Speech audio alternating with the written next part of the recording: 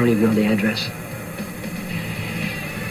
66 Harborview Road. Hello, and welcome to 66 Harborview Road, a podcast dedicated to ABC's General Hospital. I'm your host, Caitlin, and before I get started, I wanted to announce that this is the last podcast episode for the month of June, and I will be going on hiatus until middle to end of July. Also, this episode is going to be a little condensed as I had a super busy weekend, couldn't get through everything. Jumping right in, we had the singles meetup / charity event at the MetroCourt pool, where it's very clear to me that Spinelli is behind the whole matchmaking service. Britt gets wasted and Brad is filming her, making all of these declarations about love and how nothing is right, and she's making such a fool of herself when an old school chum of Dante's parachutes in, and right away all the ladies think he's cute. He's already interested in Britt. I'm not sure what this guy's going to have to offer. From his talk with Sam and Dante at Charlie's, it seems like he kind of goes from job to job. Doesn't seem like a stable man. But what I did think was comical was when Cody asked Sam and Dante how they met. Sam decides to go with her ex-husband is best friends with Dante's father. Come on, girl, you don't want to say that you met Sonny first? I just thought it was so funny. Like, as soon as somebody asks them, they both look at each other like, yeah, I guess this is a little bit weird to explain to people. They know it themselves. Also at the charity event, Brooklyn and Chase almost clear the air, and I just hate that this is taking so long. But he has offered to help her fight Link, so maybe we'll get a hookup with that. Maxie and Austin were also at the event, and I'm still not completely into them being a couple. I'm not interested. I don't really care. I would rather see Maxie being a single mom to 3 kids than to try and keep pairing her up with somebody. I don't think Maxie needs to be paired up with anyone. If she is, I'd rather it be a cat and mouse game with Maxie and Spinelli. But I don't know. Maybe the writers will work a little harder on that for me. All in all, I loved the charity event. I thought Britt was hilarious. Brad was being a typical best friend, filming the whole thing. And Spinelli is trying so hard to reestablish himself in Port Charles. We also wrapped up the trial this week, and Nina has no legal rights to Wiley, which I love. I hope Nina goes cray-cray again, like she's been before. When she's been backed into a corner, she has gone off the wall, and I want to see that again. I want Sonny to see the woman he left his family for. I want Port Charles to see how Nina has not really redeemed herself at all.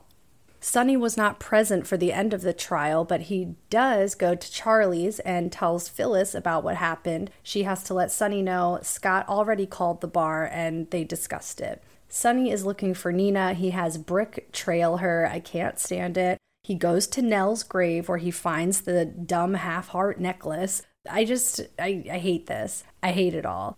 Sonny is staring at the grave of the woman who pretended to sleep with him, break up his family, put his wife in a mental institution. Like, he's staring at that grave and he's like, let me go find the mother of this person. It's too much for me. And if I have to hear one more time how great Nixon Falls was between Sonny, Phyllis, and Nina, I'm going to start fast forwarding their scenes. I just can't take the Nixon Falls was great stuff anymore. Meanwhile, we had a temp Michael bringing it in these scenes at the courthouse. What a great recast. Carly does decide to keep all mother secrets to herself. She doesn't even tell Drew, which surprised me. Good on her. I believe it was Kiki Jerome that said 3 people can keep a secret if 2 of them are dead. So it's best that Carly doesn't involve anyone else in the secret. But she still should have told Willow in private and let Willow decide what she wants to do with that information. I can't imagine that as soon as she finds out, Willow's going to rush right over to Nina and say, "Hi, Mommy, here's your grandson." But I guess that's just my opinion. The best takeaway line from the trial scenes was Willow saying to Nina, "You are not worthy of Wiley."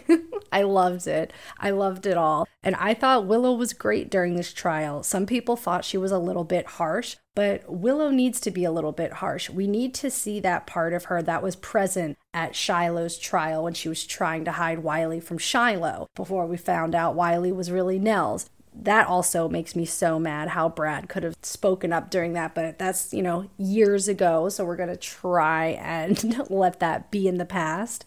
While everyone was at the courthouse, Jocelyn was babysitting Wiley at the park, and she decides to take him back to the courthouse where they find out that Milla won the court case, and Jocelyn is so thrilled. Wiley was holding his own in these scenes, and I can see this kid being a catalyst for stories for months to come, maybe even years. On the other side of Port Charles, we have Esme and Nicholas going all the way. I couldn't believe my eyes. I mean, I could, but I couldn't. We all knew it was going to happen. We all knew it. And as soon as she started to walk away and Nicholas says, "You're always welcome in my house," I knew it right then and there. I was like, it's going to happen. This is when it's going to happen. So while they were, basking in afterglow, so gross, Ava and Spencer come home and they almost catch Nick and Esme. Almost, but they got away with it. So earlier, Ava was at the shooting range, and I think that was some foreshadowing for Ava's battle with Ryan and with Esme. Same with Laura and Anna and Valentine when they showed up all at different times. I think that this was all foreshadowing for their battles with their enemies, like Ava versus Ryan, Esme, Laura, maybe versus Ryan, but more so versus Victor, and Anna and Valentine. I'm still not sure what side Valentine is on. I'll get to that a little later. So Spencer and Esme are going to stay at Windermere. That's the new plan. Ava's going to give him some money, but he has to stay at Windermere so he can, quote, work things out with Nicholas. And Esme was trying to start a fake relationship with Nicholas behind the scenes, like she wanted it to be more of like an affair instead of just a hookup. But when Ava tells Nicholas she wants to give marriage another try, Nicholas tells Esme what happened between us can never happen again. And Esme looked very disappointed because she wants to get caught. Her goal is to blow up Nick and Ava. That's what she's doing here. And what she's doing with Spencer, I don't know. But her end game is to break up Nick and Ava. And if you have seen me on Twitter, you'll know that I hope Ava takes everything from Nicholas. According to their prenup, if one of them cheats, the other gets everything. My favorite line from these scenes was Ava looking at Nicholas and telling him, "You look nervous, Nicholas." And I said, "Yes, he does, Ava. Mind asking him why?"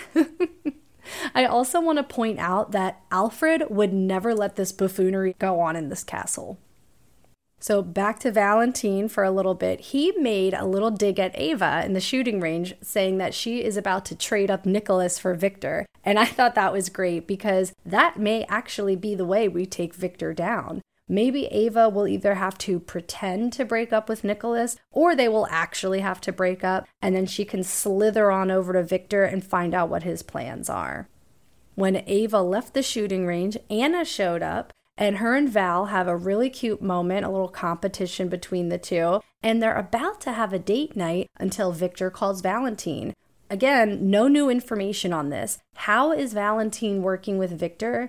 And is it for himself? Like, is Valentine only doing this for Valentine, or is he trying to take Victor down? I still don't know. I still don't have any clues. They haven't, to my knowledge, shown the audience any more clues, but I'm waiting for more. I love the Cassadine stuff. I am just on the edge of my seat waiting for Victor to drop some big bomb. I want to see Victor go to some weird place where maybe Holly is kept hostage, or maybe Luke and Holly are there. Or you know what? I heard that the CW might cancel Roswell, New Mexico, so maybe Ethan will come back. I loved Ethan's character. I kind of wish he never left, but I understand actors have to go do other things, but I hope we do get Ethan back for a little bit. I think that'd be great.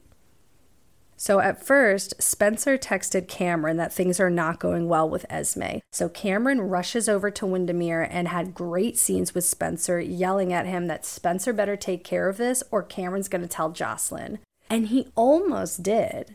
But now Spencer has to make nice with Esme to keep his plan. So he does. But I think Esme is just playing everyone. I think she's playing half this castle.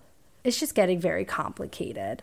But as we saw, by the time Cameron got back to his summer job at the Metro Court pool, Spencer texted him that everything's a go with Esme, so he doesn't have to tell Jocelyn anything.